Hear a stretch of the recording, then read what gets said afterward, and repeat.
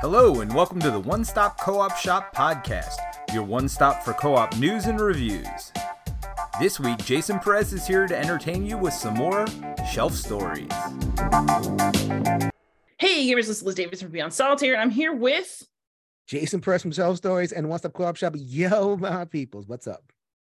And we are together again. We just decided to lay down some recordings. It's been too long, so we just got together and we're having a good time chatting. We started up, Liz. We started up. We a couple of games have kind of passed by our tables. It's been a month. It's been 2 months. It's like, okay, wait a minute. We gotta just clear the deck over here. We got a whole morning clear. Let's make it happen. Absolutely. So today we're going to talk about two different games that are, I think, very good and very interesting. And one of them is Land and Freedom by Alex Knight. It's a game about the Spanish Civil War that's semi-co-op. We'll get into more details about that. And then there is also Stonewall Uprising by Taylor Schuss. It is published by Catastrophe Games, and it is about gay civil rights in the 60s, 70s, and 80s. Right. These are all kind of in the Catastrophe Games, Blue Panther LLC. They're kind of linked and everything. And they're, I guess, print on demand games. The component quality is not like super high. And, these are very, you have to go directly to the website in order to get them. And, don't expect like lavish productions. So one of the things we want to talk about in terms of that together is just, this is an effort to make historical gaming more accessible. There are so many kind of inaccessible war games, and war gaming and historical gaming is coming from a tradition. We talked about this in the last episode of inaccessibility and heightened, this only the most intelligent people can play these. And these are efforts to make things way more accessible, and they approach it in a certain way, in their own ways. So we'd love to talk about both. They're both very interesting, very offbeat historical time frames. So yes. Which one do you want to do first? Let's do Land and Freedom. All right. So I'll go to the description. So Land of Freedom is the Spanish Civil War in the 1930s. So in the high level, this is the time pre-World War II where fascism is running supreme, and Spain is under threat of falling to the forces of General Luis Franco, backed by the German fascists and the Italian fascists and everything. So that's kind of the looming threat over the game. But the actual political situation that is depicted is three different factions. This game is for 1 to 3 players, and you're playing one of these three factions. So you have the moderates, who are your ye old people that are running the country, allied with the the free U.S. and everything. You have your communists, which are allied with the Soviet Union, and you have your anarchists, which are the game kind of gives you the sense that they're kind of ground up movements that are trying to undo a lot of the government stuff, collectivize the land, people that want to just kind of have the land for themselves. So you have these three factions, and that's what the game does. It's trying to evoke that sense of like, okay, there are these three factions, they're not aligned, they're all jockeying for position, but in the context of this looming fascist threat. Yes. So mechanically, it is a competitive / cooperative game. It's called semi-co-op or whatever term you want to use. I find those terms a little bit slippery, confusing, but really what they're getting at is there are these two goals they are trying to accomplish in Land and Freedom. So in terms of the cooperative, there's one side of the board that's a map of Spain. And there are areas, 4 areas, and they can go either under collective control or fascist control. So every round, you're going to have an event card. Event card's going to attack an area or attack multiple areas. And the players have to decide how much am I going to devote to the common defense, and how much am I going to devote to my own progress. So the common defense is, it's like a area or like a track thing. It's basically a track. So it's like, okay, how many little helmets from the fascists and how many little helmets from the collective defense of the Spanish. So that's a back and forth, and you have to figure out how many resources you want to commit there. And then on the other part of the game, you have there's 5 tracks, and 2 tracks belong to the anarchists. They're kind of doing their own thing. And I appreciate that, because they really are historically doing their own thing. And so like liberty and collectivization, that owning the means of production, taking it away from the official government, that's represented by a track. And then you have tracks that represent the control of actual government, which is fought over between the communists and the moderates. And then they all each of them have their own support track. So that's the game. And in terms of what you're doing on your turn, you have a hand of cards. Always have a hand of cards. There's lots of cards. And play a card, and it's a multi-use card. So you can either use your action points to do one of those things, or you can use your action points to do one of those things and then form kind of a tableau. So kind of you're building up over time. The more of these cards you play in a row, the more you can do. And I won't get into like everything that you can do, but you're basically building up. Or if you are behind on something, you can trash the card for its event. And that gives you like a big thing that you can do. The +4 collectivization, -4 Soviet support, or whatever it is. So that's the kind of push and pull you're doing in the middle of the turn. So there's 2 push and pulls. 1, what do you do with your card? 2, when I do something with my card, am I going to do the collective defense, or am I going to go for my personal track management? So that's kind of the overview of the game. And I think that's sufficient. Anything that I missed and like really important? I just want to talk about how the Bag of Glory prevents you from. Okay, so the problem with most semi-co-op games is that you end up with an attitude of, well, screw it, like I'm not going to win, I'm definitely going to lose, so let's just watch the world burn. And so I actually think that Alex has done a really good job of helping to solve that problem, because every time you do well, you're putting tokens of yours into the Bag of Glory. But when you, at the end of each year, draw to see who's ahead, you don't actually know if it's your tokens that are going to come out. And there are multiple ways to get tokens in the bag. So even if you're having a hard time, you can like maybe try to get to the end of a track and get an award that lets you put something in the bag. There's a point in the game where you can outright bid to put something right on the actual track instead of into the bag. So you can get a guaranteed influence out there. You start with 1 in the bag. And so there are a lot of ways to kind of keep track of at least your odds of winning not being 0. And it helps keep you in the game all the way to the end, because there's definitely the person who works the hardest, and that's not the person who wins. Or the person who gets the most tokens in the bag, right? So it's like, totally true. And it's in a regular semi-co-op game. And that's why I hesitate to use that word, because people have that stigma, right? I'm like, oh, semi-co-op, boom, boom, you're just going to take the game. Like a Dead of Winter would be like the paradigm example of like, oh, my side can't win, or like from the trader, I can't win. So I'm just going to, make sure nobody wins. And because the victory condition is hidden in the bag, and because there is a chance, even if you get mauled in the game of like pulling enough of your tokens to win, you're in it. Or you have, at least you have incentive to be in it to the end. You can't like truly eradicate that problem, but there's a lot of mitigation for that. Yeah, like you might as well wait and see, because it's totally possible for you to pull out a win after being the laziest bastard the entire game. Like, or just you have such a hard time getting that edge and you feel like everybody's beating you. But as long as you've got something in there, you can win. Do it. So this is a 3-player game. It's a straight up 3-player game. And in order to play 1 to 3, if you're playing 2, you're playing 1 that is automated. And if you're playing solo, you're playing 2 that are automated. You can theoretically play all 3 automated just because. And there's no extra components. And so how the bot works is that when the bot's turn is up, they play their card and they only play for their event. They don't play for the action points or anything like that.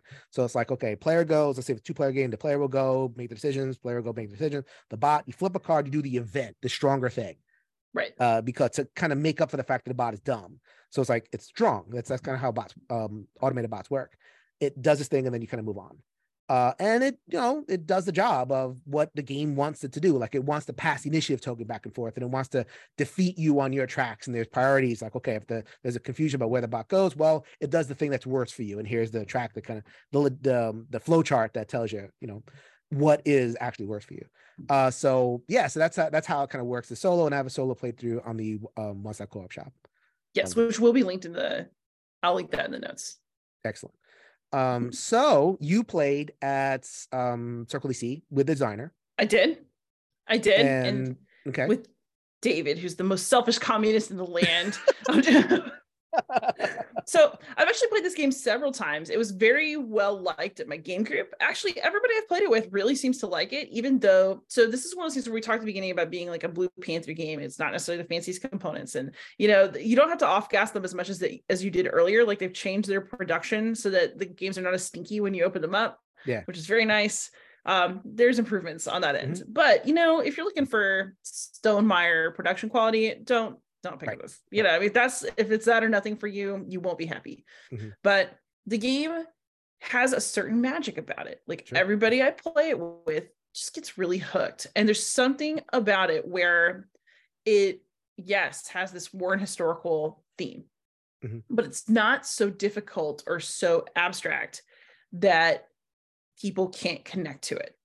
It's just one of those games, and it makes me very happy. But there's something about the semi-cooperative nature of it where you are wrangling with people about who should contribute here, and like, we all need to do this, but there are going to be moments where you're going to just see your advantage and look out for number one.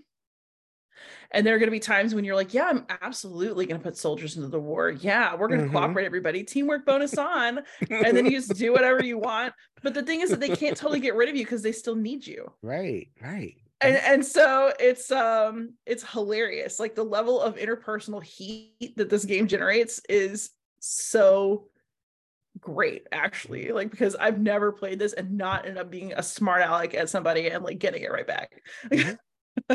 So we spoke about votes for women, how your core turn is play one card, and you get the same thing here. You have a hand of cards, play one card, and I appreciate that. You play one card, and there's a lot that happens with that card play, but like, okay, play one card, and so it manages to kind of like, in that simple action, give you a rich decision space. Once again, do you want to play the card for the building of the tableau?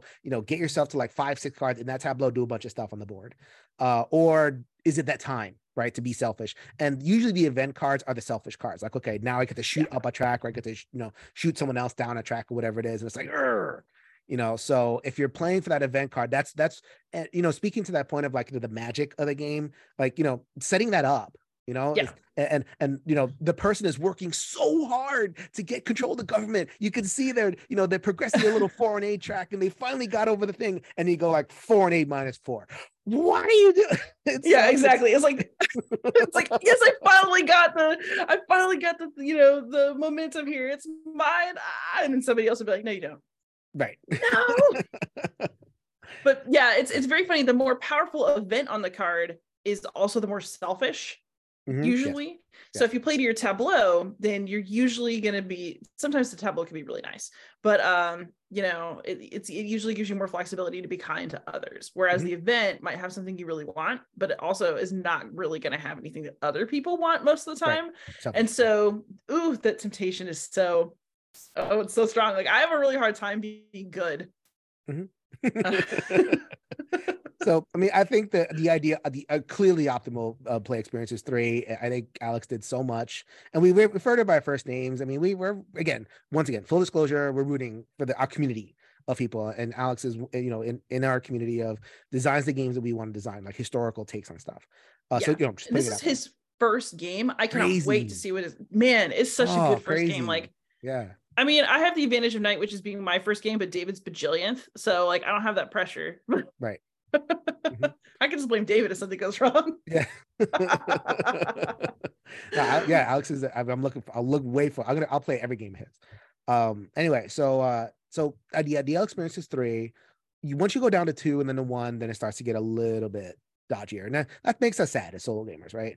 The issue is exactly what I described with like how strong the events are. That it's okay when a player does it, because they can't do it again. Generally, like they got rid of that card. It's gone. And the bot events don't cycle, but like they're constantly doing powerful events to you. It's very, very swingy, and you're just kind of like praying to the RNG gods that like you work so hard. Like, I like to play the anarchist because that's just kind of my thing. And you're praying so hard that the Soviets don't like play collectivization -4. Yeah. And that's it. Like, that's all you can do is pray that the card is, not going to snow you. And okay, like eventually it will, but like if it happens early, it's devastating. If it happens after a series of like, I've tried for 5 turns to kind of get where I'm going to go, and then the bot kind of undoes it with like 1 card play. And that's where, in terms of that, and that's where it comes to like the track approach. So you're going back and forth in these tracks, and that represents your progress. And so for the bot to be able to wipe out possibly multiple turns of progress so easily and just knock you back on a track, it works. Like, I've played it and it's fun, but it's not nearly the kind of fun that this game offers in the multiplayer. Yeah, it's really, the solo is interesting. It is functional. Right. It's functional. And you're going to learn the history, and you can even have quite a bit of fun with it. But you gotta have 3 people. Like I said in my review, right? Like, yeah, it's okay for solo, it's good, but 3 people. It's the 3 people rage. Like, Yeah, it's precisely that swinginess of the solo and the heaviness of the bot and the dumbness of the bot. And we're both designers, and now we can kind of appreciate having a solo mode that doesn't add extra components. So I can see the attraction of that. Yeah. Oh, I don't have to add components. They can just play all the events. Right. Or making it playable for 2, I think, was also key here. Right. By approaching it that way, I think the play experience suffers a little bit because the bot will just sock you in the face. You can't do anything about it. Sometimes. Or they won't sock you in the face and like, I won because I was lucky. Yeah. So yeah, I mean, I echo what you said in your review. But I just wanted to kind of communicate that out to our audience here in the One Stop Co-op Shop that, yeah, I mean, it's okay. The solo is okay. The multiplayer is great. Love it. Yeah. It's the multiplayer is like straight up inspired. Straight. Yep. All right, and then let's talk a little bit about Stonewall Uprising so that we can then talk about them both together and kind of what they're doing. So do you want me to take the description for this one? Go for it. Stonewall Uprising. All right. Stonewall Uprising by Taylor Schiss. It is a deck builder. It's basically a straight up deck builder, and yet it will make you feel so many things. So it's a 2-player game, or you can play it 1 player against a bot, basically. Mm-hmm.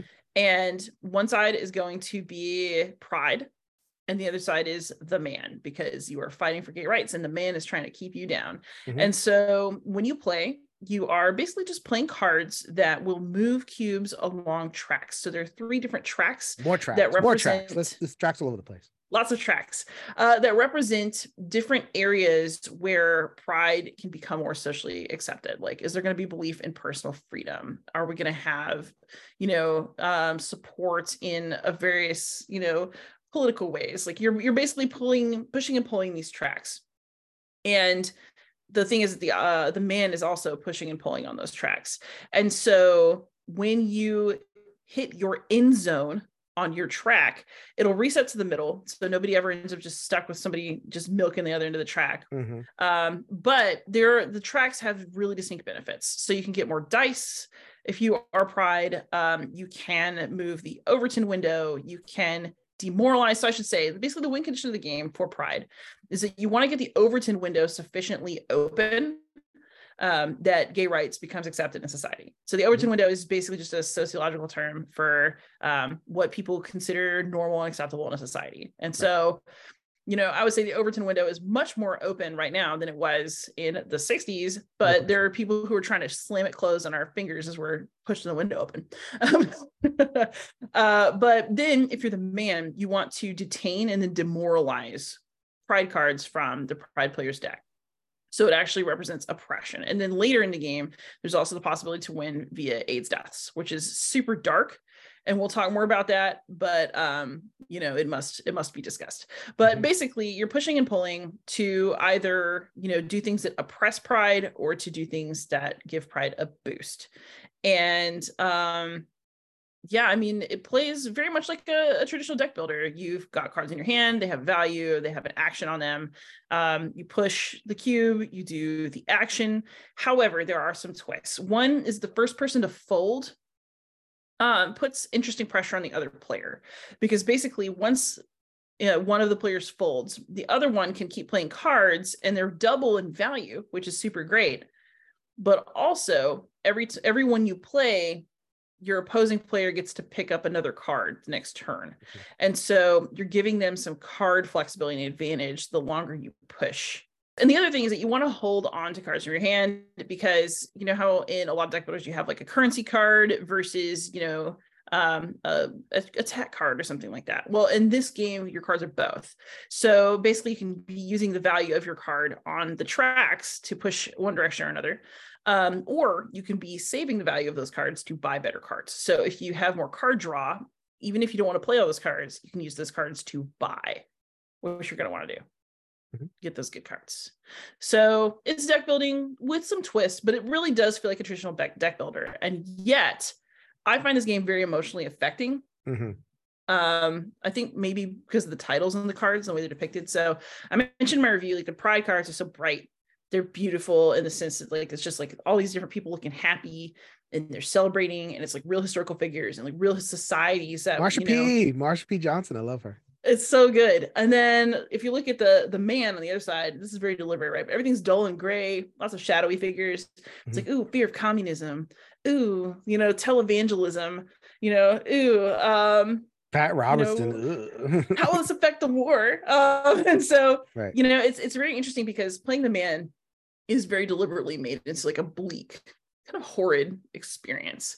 And I think it should be, but it also is very much Chess's vision of who's right, how it should feel, how you look if you're sitting around oppressing gay people and trying to stop them from having rights. The game is a very clear statement about whose movement is beautiful and free and something special, and whose side is bleak and drab, right, and does not want the best for this world. Right. So, just as a counterpoint, so we just talked about Land of Freedom with the 3 factions. Like, it could have made, say, the Soviets, to be this kind of, iron bleak faction or whatever it is. But the Land of Freedom made the specific choice, like, okay, these are 3 factions, right? And they're kind of co-equal and then a little bit asymmetric, but there's no necessarily bad feeling about playing any faction. Here, the game wants you to feel bad about playing the man. And that sounds interesting. Like, it seems like it would be a put off, and there was a solo mode because of that exact issue of that automa deck, and the solo mode's an automa deck. Like, it does a lot of what the man does, just dumber and stronger. And it's unfair. We'll get to that in a little bit. But no, I think that it's a very intentional choice and a very smart choice to make players uncomfortable playing the man, and put them in a position of like, okay, no, you are going to try to win. And I want you to know what you did. Look what you did. Yeah. So look what you are doing. Right. And another thing that in terms of the deck building, there's also a deck quote unquote deconstruction mechanism where like the man can kind of take cards away from Pride. So like if certain cards are played, either the Pride plays them or the man plays them, like they, and actually it's more like the tracks are hitting. So like you hit those certain points in the track, then the man can take cards away from you, and they can detain them, which gives the player a chance to get them back, or demoralize them, which is you're at the game. Yes. And so that's where a lot of the poignancy comes from. I call this a poignant game. This isn't a belly laugh haha game. This is a very poignant game. Yes. And so I think that's where a lot of the poignancy is. I'm like, there's so much color in the card. You can get kind of invested, but the man can take those cards away. And Pride can't do that. Pride doesn't take anything away. Pride is just trying to push the tracks and maximize what they're doing. Yeah. Yes.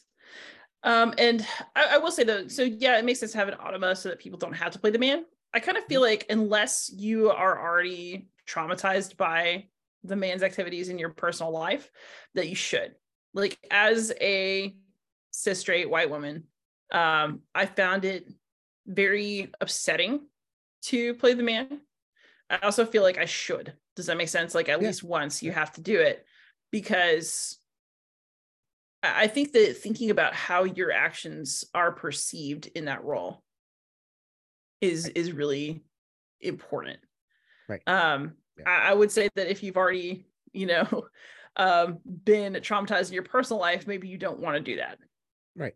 I mean, full disclosure, I've played this. Because of the pandemic, my gaming and therapy is way down. I've played this game in therapy. Really? I played it with a young woman who was transitioning. And of course, I'm never going to let them play the man, but I played the man, and they played Pride, and they were able to kind of, because they tapped into their own struggle in transitioning. Because I live in a blue state, Connecticut, but I kind of live in work in a red bubble within that blue state. Yeah. And so the acceptance has been difficult as she transitions, and she's in high school right now.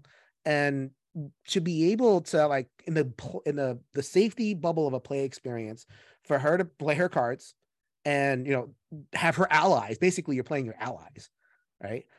And to have a human person kind of playing the quote unquote man, but she was able to kind of tap into some like difficult things, like F you, all that kind of thing, where doing that against the bot is okay, but doing that against a human person, and there's that consent to be like, okay, I'm going to say F you to this person, and I'm only saying F you to this character in this circle. That was actually kind of interesting and poignant and powerful for me.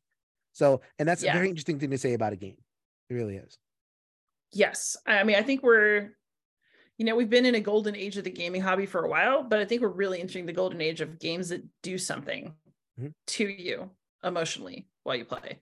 Right. And that's something that Land of Freedom can't give you, because Land of Freedom doesn't do that. It wants to do the asymmetric. It's a lot of it's a head game and all that kind of stuff. Here they're really going for the gut, and you needed to highlight that villain aspect. That's the key, is to highlight the villain aspect in order to reach that level of poignancy. So handle with care. We're saying, like, if this is something you just drop in, and here you go, some LGBT Fuko, somebody play the man. There has to be a lot of attention done. But if that intention is there, then there can be a lot to get out of this game. Yes, I would say that this is one of those games that I love it. I think it's great. I would not just plop this down with a random game partner and play it. I don't think it's a good idea. Right. Because you just don't know what you're going to bring out of yourself and of the other person when you play it. And that's a compliment to the game. But it's also, just like you wouldn't be like, here, read Heart of Darkness, sweet child, and like hand it up. You gotta like think about who you're playing this with and like who's playing which side. There has to be an intentional approach so that this game it does the most benefit. It is the most informative with the least agony. Right. So I have one issue to kind of talk about from a mechanical perspective purely. As the game goes on, so when you first begin the game, your deck is small and you're making little progress in the track. Then you get your improved cards, and the enemy, either the enemy or the bot, because the bot is tiered. So like, Air 1, Air 2, Air 3, and stronger as you go down. The game gets really swingy towards the end. So it's like, here you go. I progressed 7 on a track, and then that's basically enough to get you to the end zone and back. So it's like, it can feel a little bit like on a rocking ship, right? Whoa, and you're kind of like riding the lightning towards the end, as opposed to feeling like you're truly in control. And that is valid. I imagine that's totally intentional. Like the designer doesn't want you to feel like you're in perfect control, because that's not how the people felt. They didn't feel like they were in control, because things kind of got out of, the AIDS crisis happened in the 80s. That's the climax of the game. And so things are very fraught, and there's that back and forth. So I imagine the game experience is that they want to put you in that kind of very swingy, backlashy, huge progress and huge move back. And you're trying to just kind of like do enough on your turn to make your little progress, get your dice and roll on do that victory roll. So that, I'm not saying that's a good or bad thing. I'm just saying it's like that took me by surprise when it happened. And it's something to kind of watch for in terms of your own gaming experience, where something like Land of Freedom is it's inches the whole time for the most part, unless you play like an event. Here, the whole last round is like wham, wham, wham. And, heads up. That's your game experience. The other thing that's interesting about it is that, so as you pull things into the end zone, and then you get the reward for that, you can only do that so many times per decade, basically. And then you'll move on. But the person who basically gets their stuff into the end zone the most times will get a special card that gives them further advantages going forward. So the other thing is that, if you start weak and then the other player starts strong, they're just going to get stronger. There's not, the game is not built to correct that. The game is built to amplify that. And so I think that there are obviously historical and social reasons for that to be the case. But at the same time, if that causes you pain, especially if you're sitting there watching Pride get stomped, it does feel very bad. And I accept that as part of the game. But I can see, that making something that's already sort of emotional more difficult. I mean, there's that knife edge that we talk about a lot with these games, where you want to put people in the position and feel the feelings, but then there's a game experience thing. And as a game experience, that runaway leader issue that you're talking about, and I did notice that too. There's ways to catch up. Like if you get, if you focus on certain tracks and whatever, like it's not like hopeless, but it does. It's still more difficult to catch up in this game. And yes, like that's part of the deal when it comes to these historical momentum type things. But is that a fun play experience? Not everybody's gonna experience that as fun. Yeah. I do want to point out that with both of these games that we've talked about, They both just made me feel so happy about game design and where it's going, Mm. not because they are flawless, but because they take very normal gaming mechanisms and then turn them into something that is extremely affecting. Mm-hmm. I mean, again, really, I mean, Stonewall Uprising is just a deck builder. It's very deck buildery. It doesn't mechanically feel that different from any other deck builder. Mm-hmm. All you had to do is put different art on the cards and say the tracks meant certain things and give names to those cards. And then suddenly it's like, I mean, the way that Taylor does it, he does it just right. So that it will play in a way that's very familiar. But as you play it, the emotional ride is wild. And like the same thing with Land and Freedom, you know, it's not as grim, right, as Stonewall Uprising, but it really does a great job of kind of highlighting the need to work together, but also wanting to be first among equals. And the way that the game brings that out of you and creates that within the game space is just awesome, considering that really it's just a turn where everybody plays one card. There's like some little chits out there on the map. Like you would think that it's so rinky-dink and simple, and yet from these components, something really special emerges. And like everybody who's been into a game has experienced that, but I'm happy to start seeing historical games that are really producing those experiences in the service of meditating and reflecting on history. So, and we want to point that out. I mean, obviously we both, we like these games, even love these games at certain player counts and with certain caveats, right? Like the games overall, love with caveats. I think that's, have to be in the right circumstance, 3 players for Land of Freedom, and, informed consent, group with Stonewall Uprising. So that's where we are. As historical gamers, we bring a lot to the games. And even if we don't know the historical time period, we know enough about the general sweeps of history, and we kind of fill in the gaps, right? And so these 2 games in particular, they accomplish what they accomplished through the use of tracks. Yes. And it's very abstract.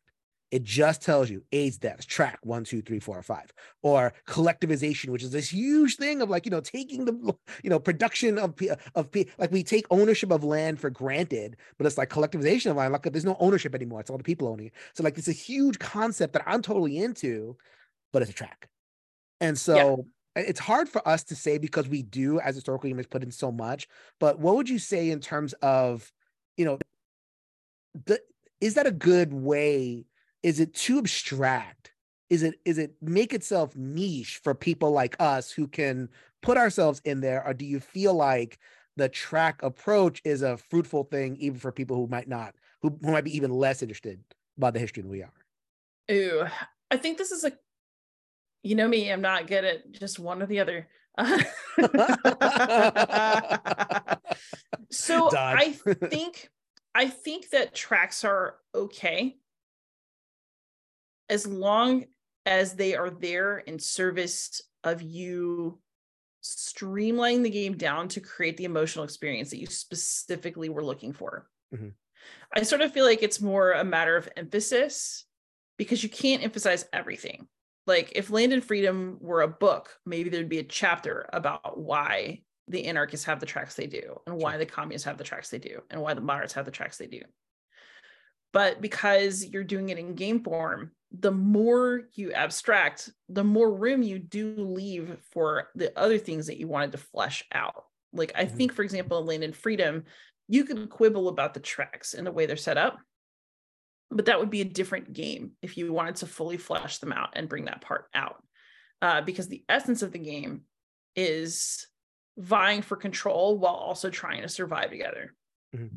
And so everything needs to be abstracted in order to bring that experience to the forefront.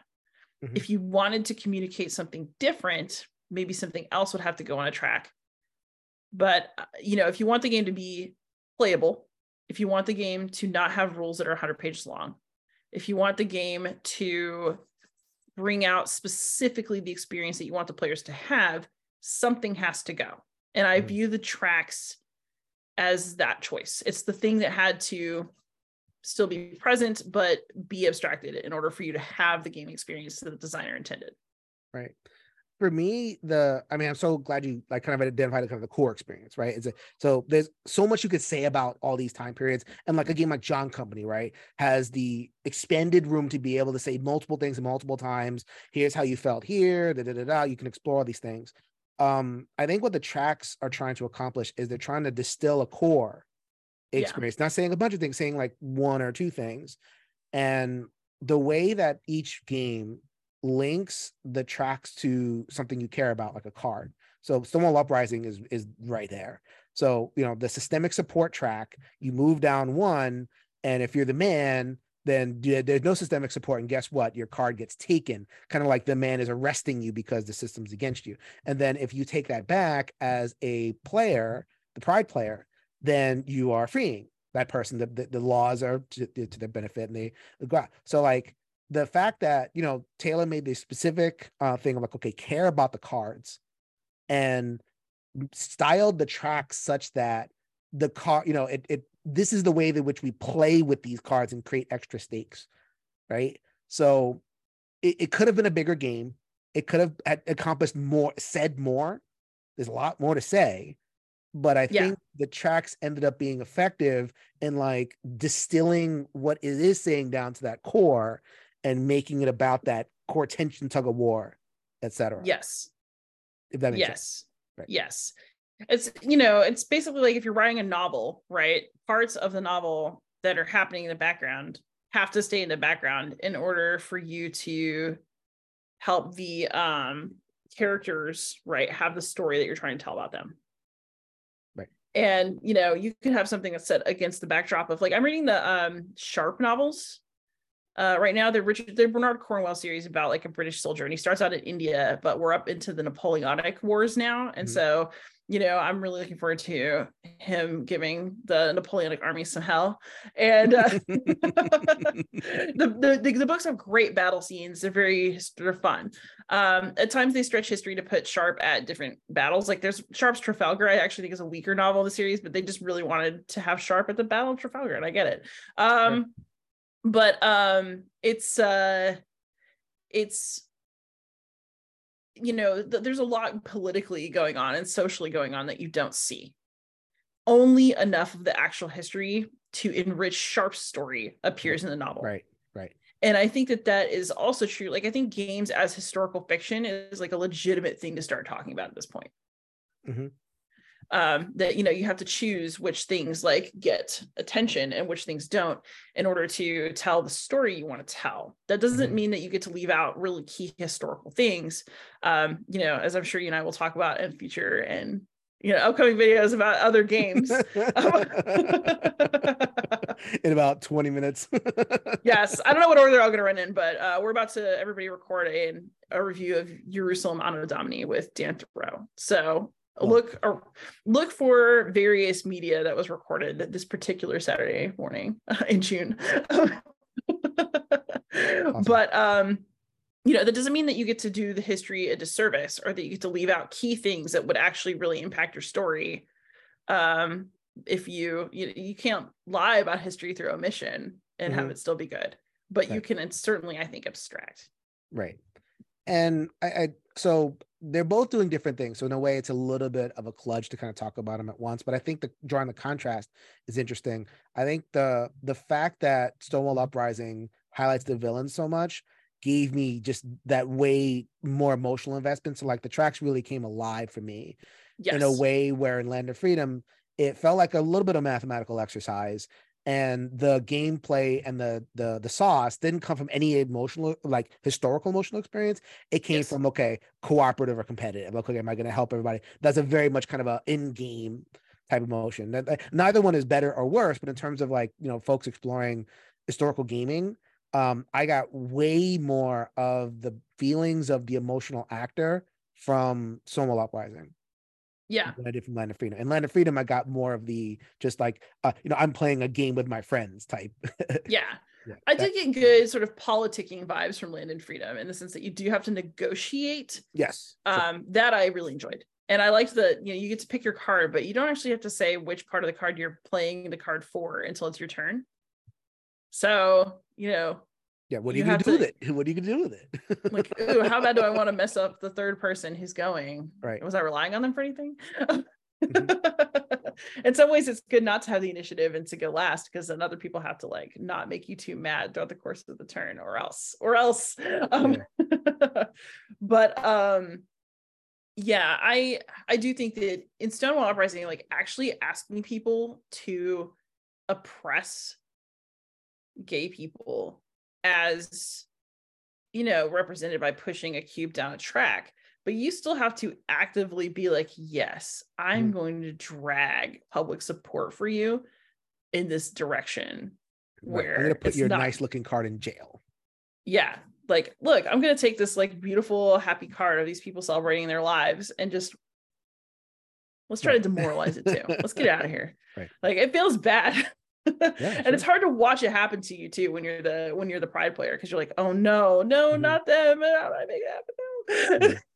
Yeah, so I think at the end of the day, I mean, both of these games are good examples of taking a large historical reality and distilling down an experience. And if you want more of that, then there's large reading lists in both of the books and everything.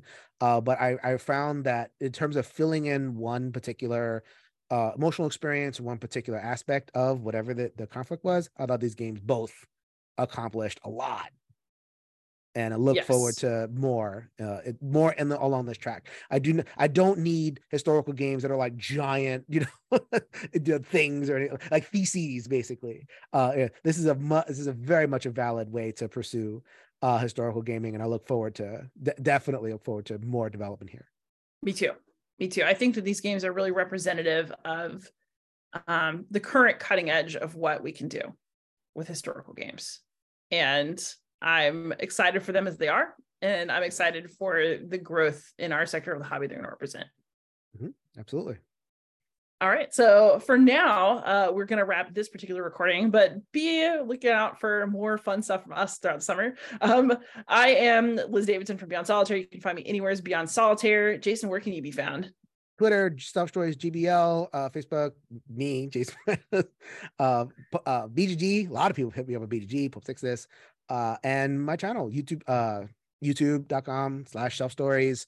Also, I'm on the One Stop Co-op Shop, which we're up by Happy Fun Times stuff. So yeah, no, I'm all over the place. Very open to interact with y'all folks. It's awesome every time it happens. Fantastic. All right. So for those of you out there, please like, subscribe to all of our outlets, comment, ask questions, and most of all, happy gaming. Later, everybody. Thanks for joining us again for the One Stop Co-op Shop podcast. Check out our YouTube channel at One Stop Co-op Shop. Also, join us for games and discussion on our Discord channel. You can support us on Patreon at patreon.com/onestop, or leave us a review on iTunes. Thanks again, and we'll see you next week for another Top 5 list.